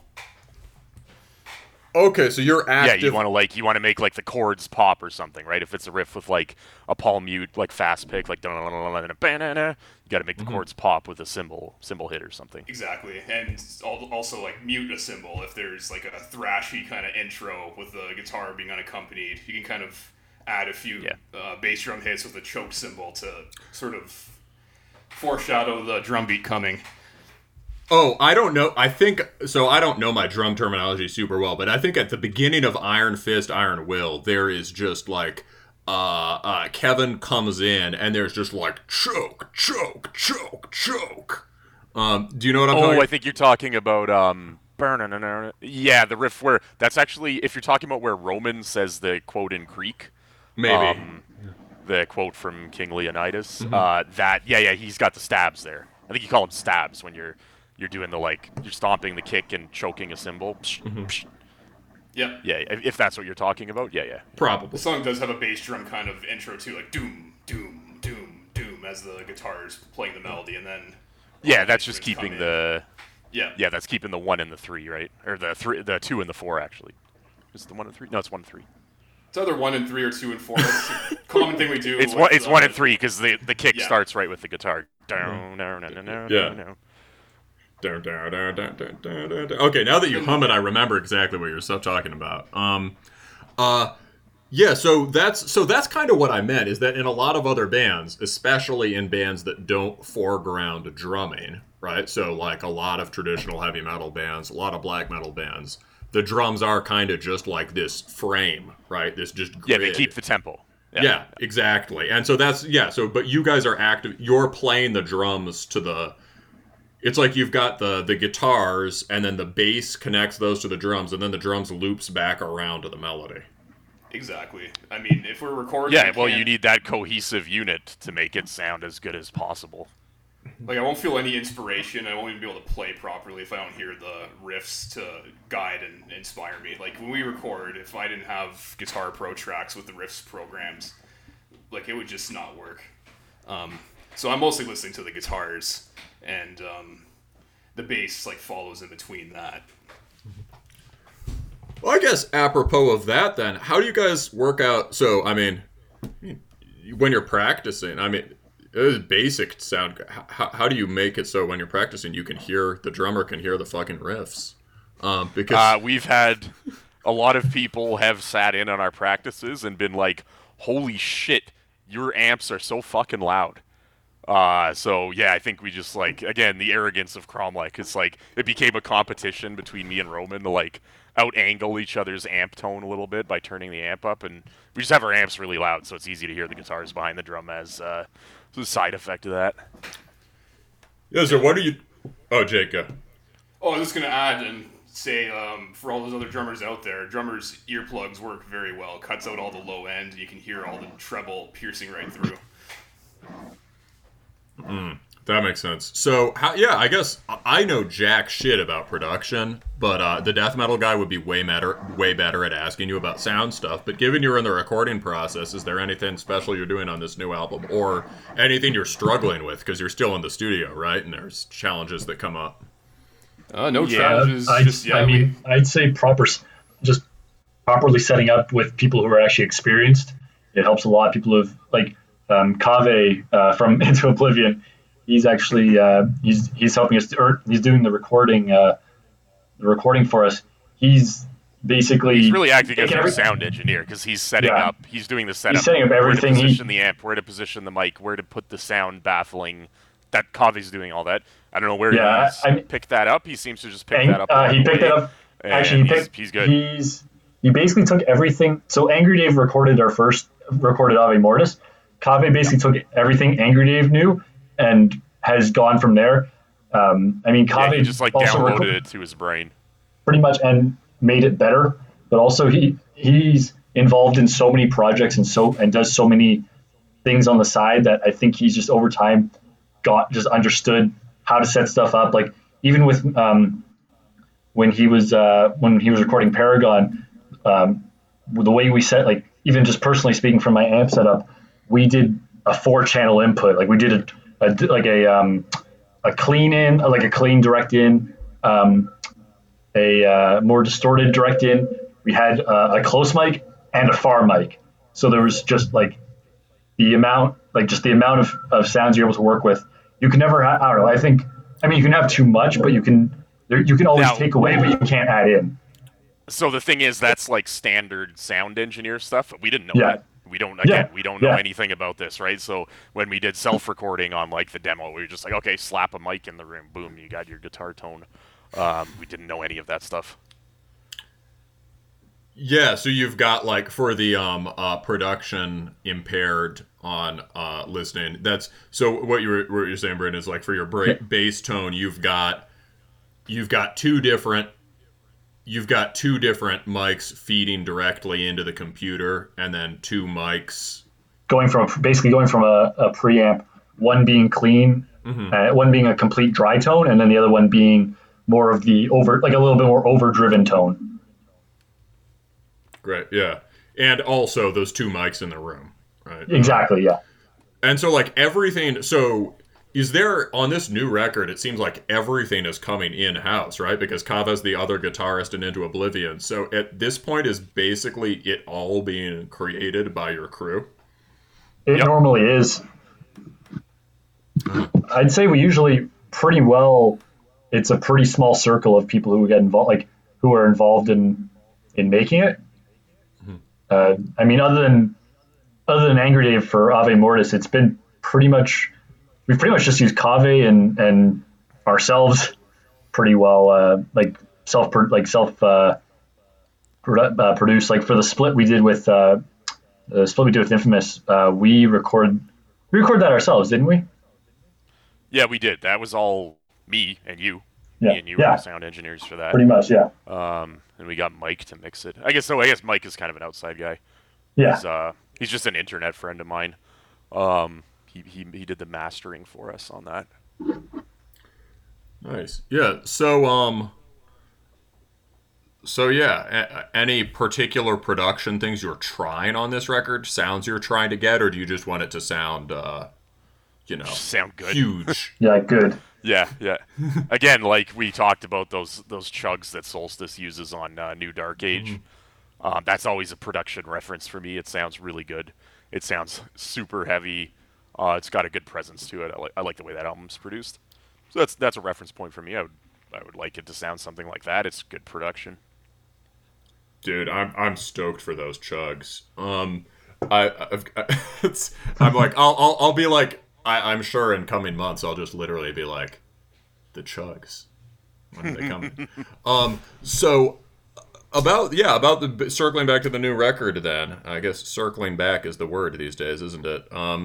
Yes. I was thinking like, so how did you get in touch with Nick and Hessian Firm? I mean, I can field that one. Just literally one day, out of the blue, he messaged into Oblivion and basically said, "I want to sign you guys." Like that. It sounds as simple as that, but it was like, almost middle, like, late evening. We get a message, and I'm like, "Guys, there's a guy with a label called Hessian Firm, like that just messaged us out of the blue, who wants to sign us." Like, at that point with Into Oblivion, I think at that point we were in the middle of recording our most recent EP, and we were looking hard to get a label to take us on, but no one will take us. It's like, oh, the standard thing, oh, we can't take a band with long songs, or this and that, or oh, we're booked up already. We have enough releases for this year. And this guy basically messages us, and he's on the exact same page as we were, like with everything, same sort of just idea, vision for what he wants as a label, and wants quality music, which was something it was completely unexpected, and we've been pretty stoked on it since. It's unbelievable. Nick is very passionate about the same kind of niches and circles of metal. Yeah, definitely, and very, very, he's very, very committed to, committed to what he's doing, but committed to quality products. He's very, very committed to ensuring that it's getting out there. It's not just like, we've dealt before with labels where we've gotten nothing out of it, like next to nothing. Barry can attest to that. I'm not gonna.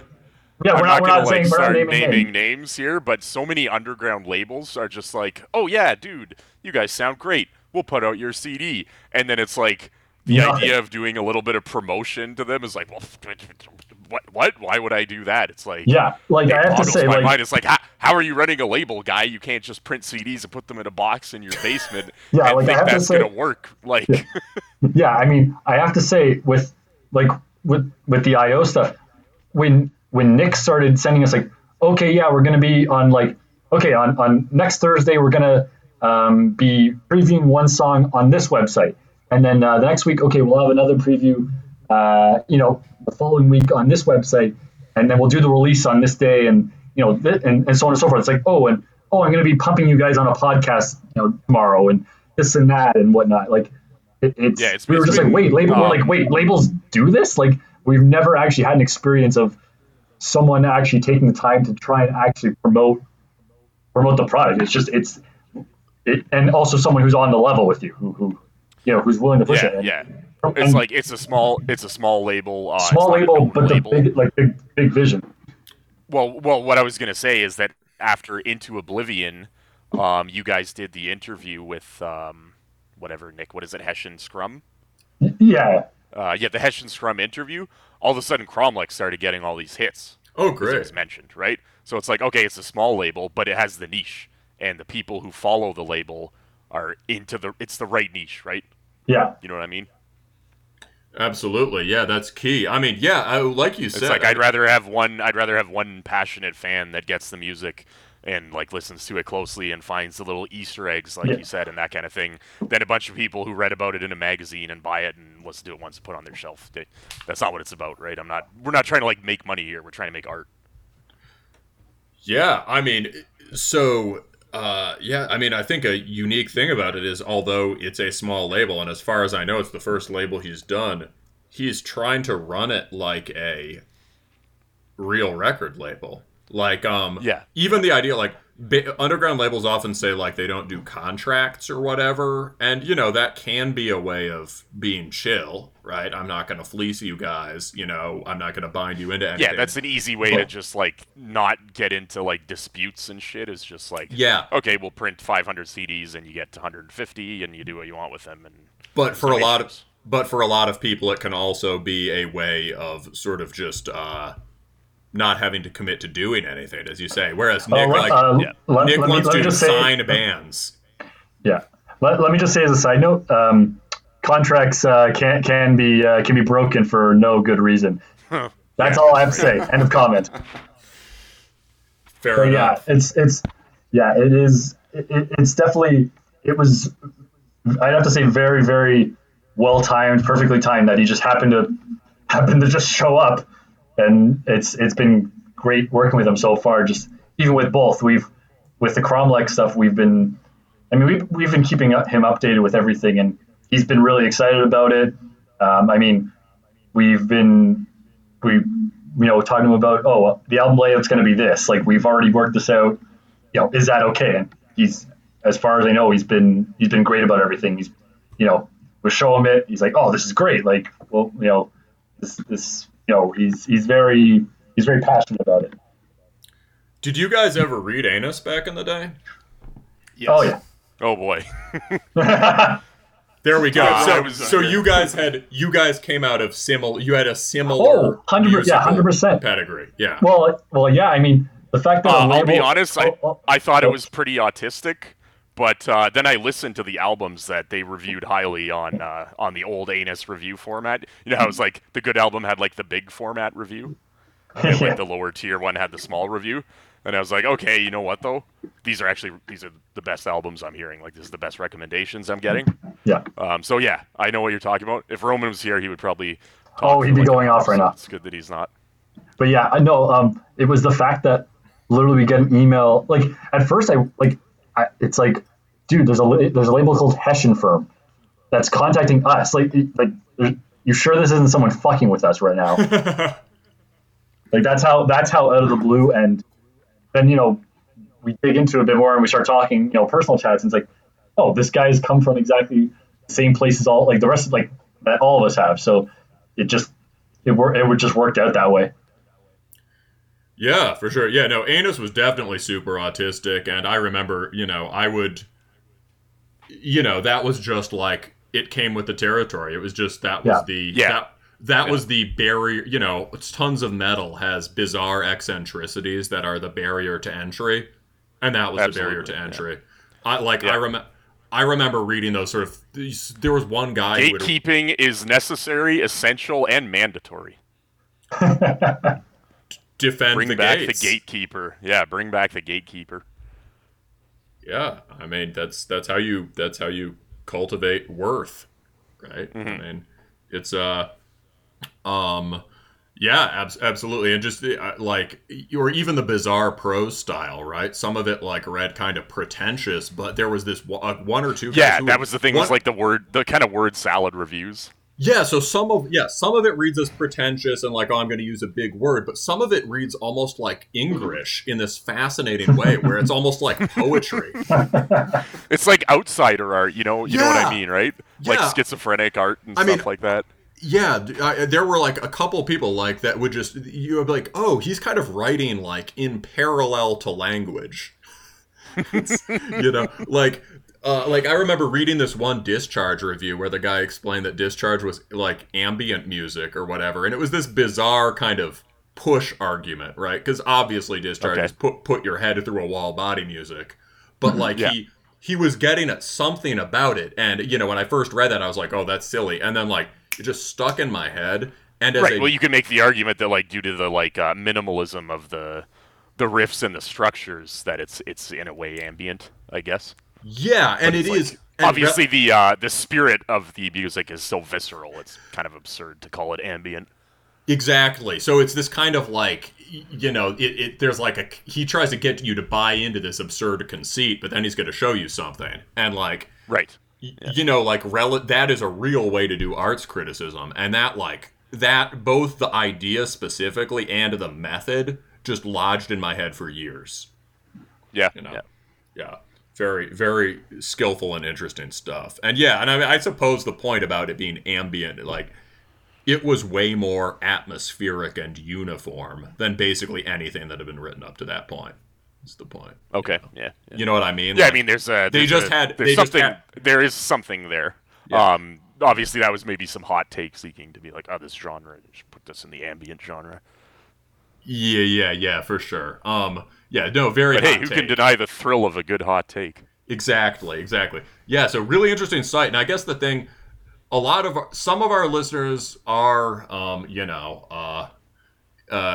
aging degenerates in their early 30s, like the hosts. Others are. God forbid. Yeah. That certainly does not describe me. Yeah, I figured you guys are probably of the same generation, but there will be other listeners who are younger and don't remember that stuff.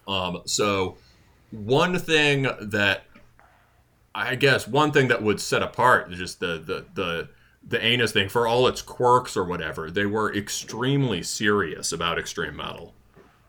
Yeah, right. Yeah, you know, I guess that is like something that transfers to what I was talking about earlier. Is like, yeah, everyone there was like there was so much shit posting on. The forum didn't really allow. It was a weird style. It wasn't like overt shit posting. You know what I mean? But there was all those like troll groups associated with Anus.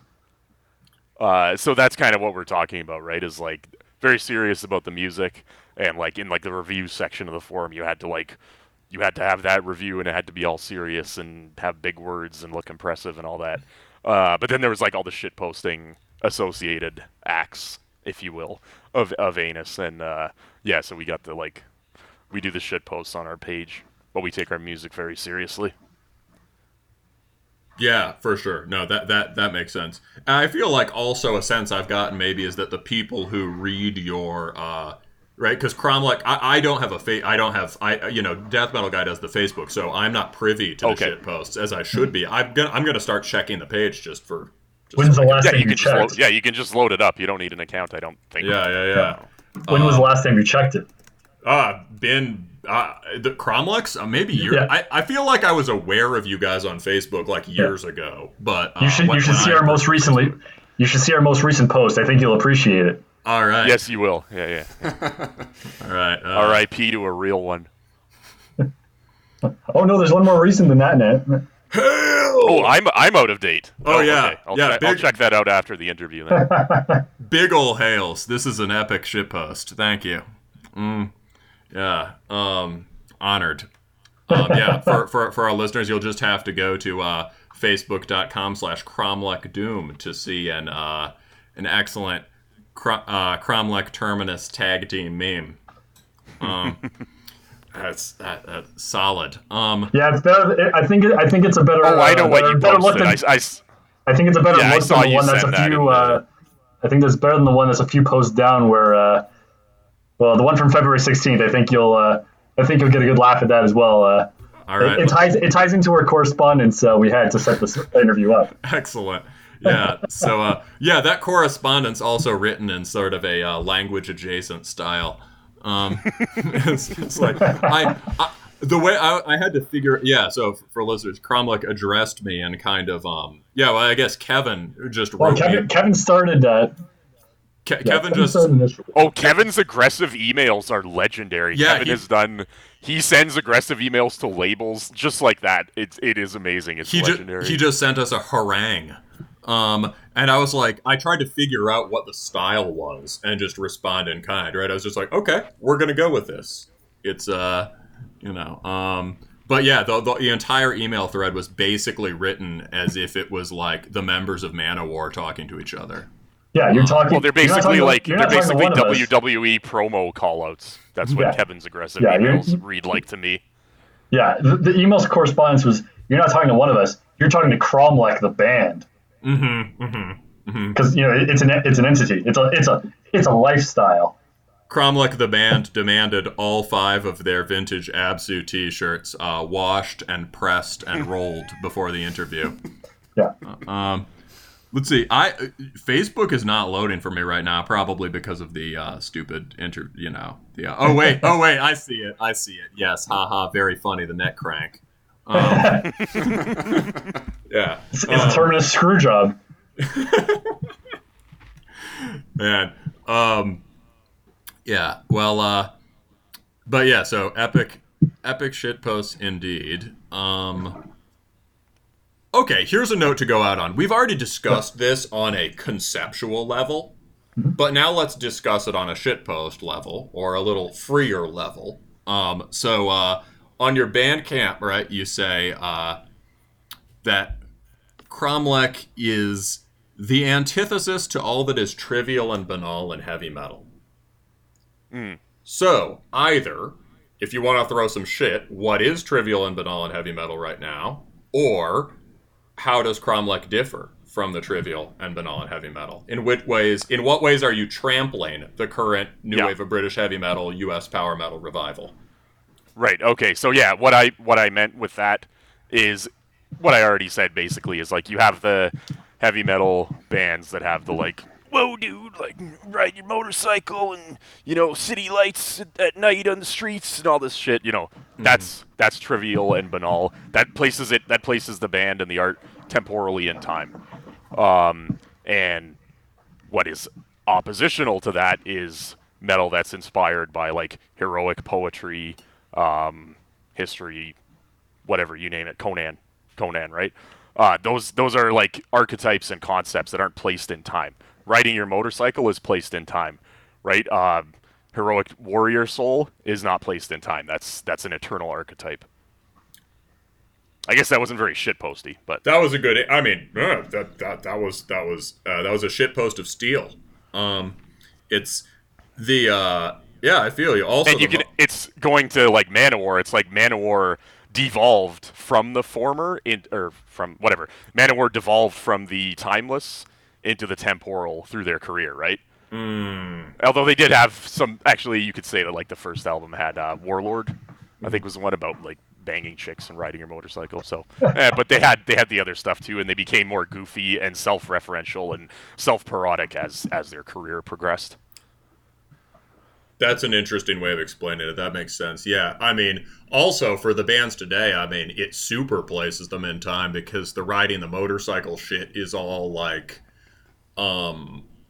it's all this sort of cheeky postmodern referential stuff, right? It's all like 70s, 80s throwback, like yes, yeah. We're gonna have like we're gonna have an album cover drawn to sort of meticulously. It's the band. It's the band within time versus the band above time.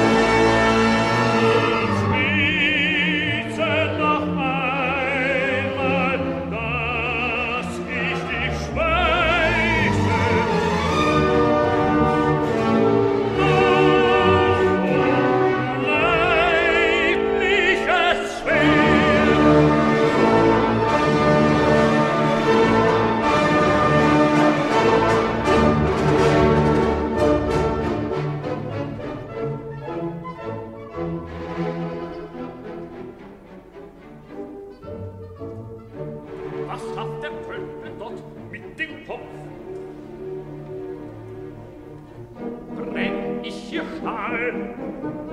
Brauchst du dort Zudel? Zum Schaden war mein Schmied, die Lehrer sein Knabe lehrt. Mit der Kunst nun ist's beim Alten aus, als Koch dient er dem Kind. Brennt es das Eisen zu breit. Aus Eiern braut der Alte ihm Sud.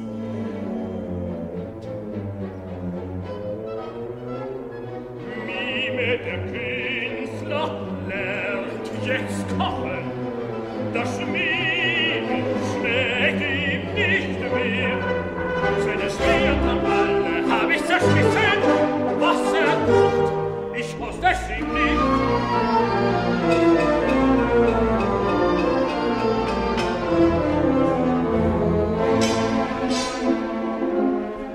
Was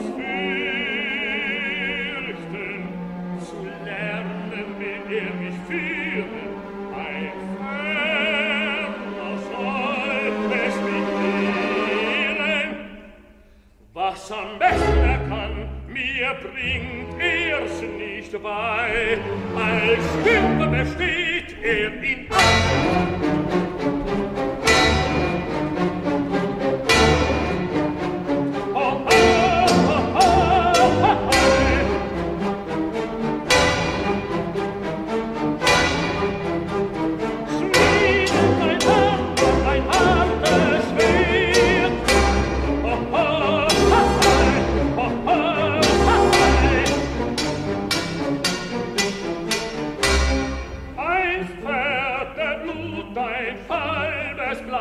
sein rotes Riesel rettete dich. Kein lachest du da, das warme leckerst du. Hey, hey,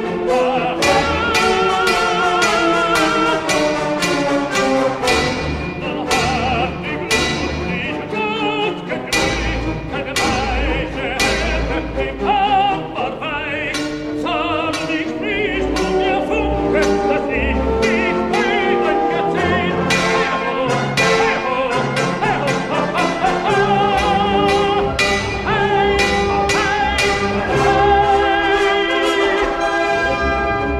Er schafft sich ein scharfes Schwert, Fafner zu fällen, der Zwerge Feind. Ich brau ein Truggetränk, Siegweg zu fangen, dem Fafner fiel. Gegen muss dir die Lüst, machen muss dir der Lohn.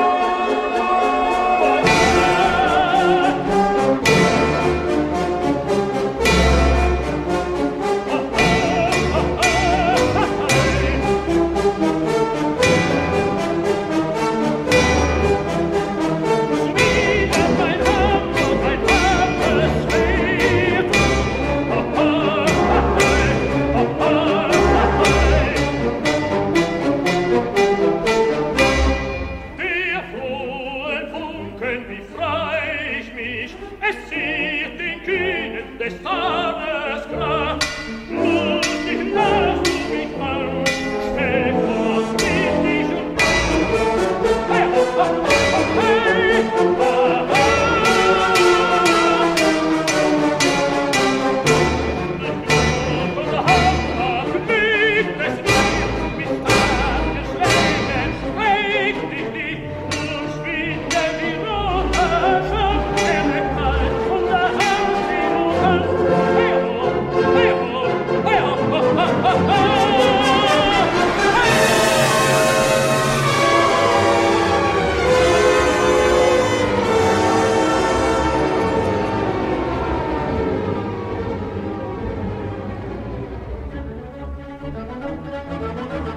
Wie der Bruder schuf den schimmernden Reif, in den er gezaubert, zwinge die Kraft, das helle Gold, das zum Herrscher macht. Ihn hab ich gewonnen, ich halte ein.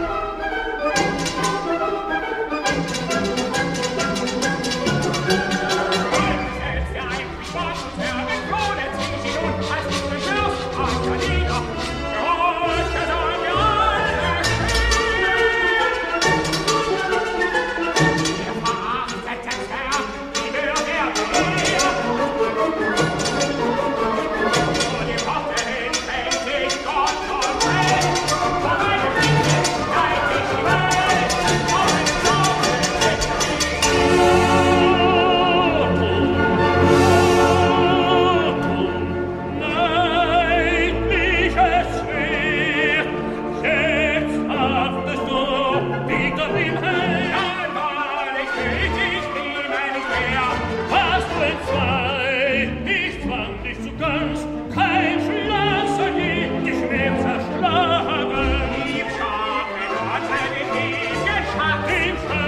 Vater zersprang der Stall, der lebende Sohn schob hinein.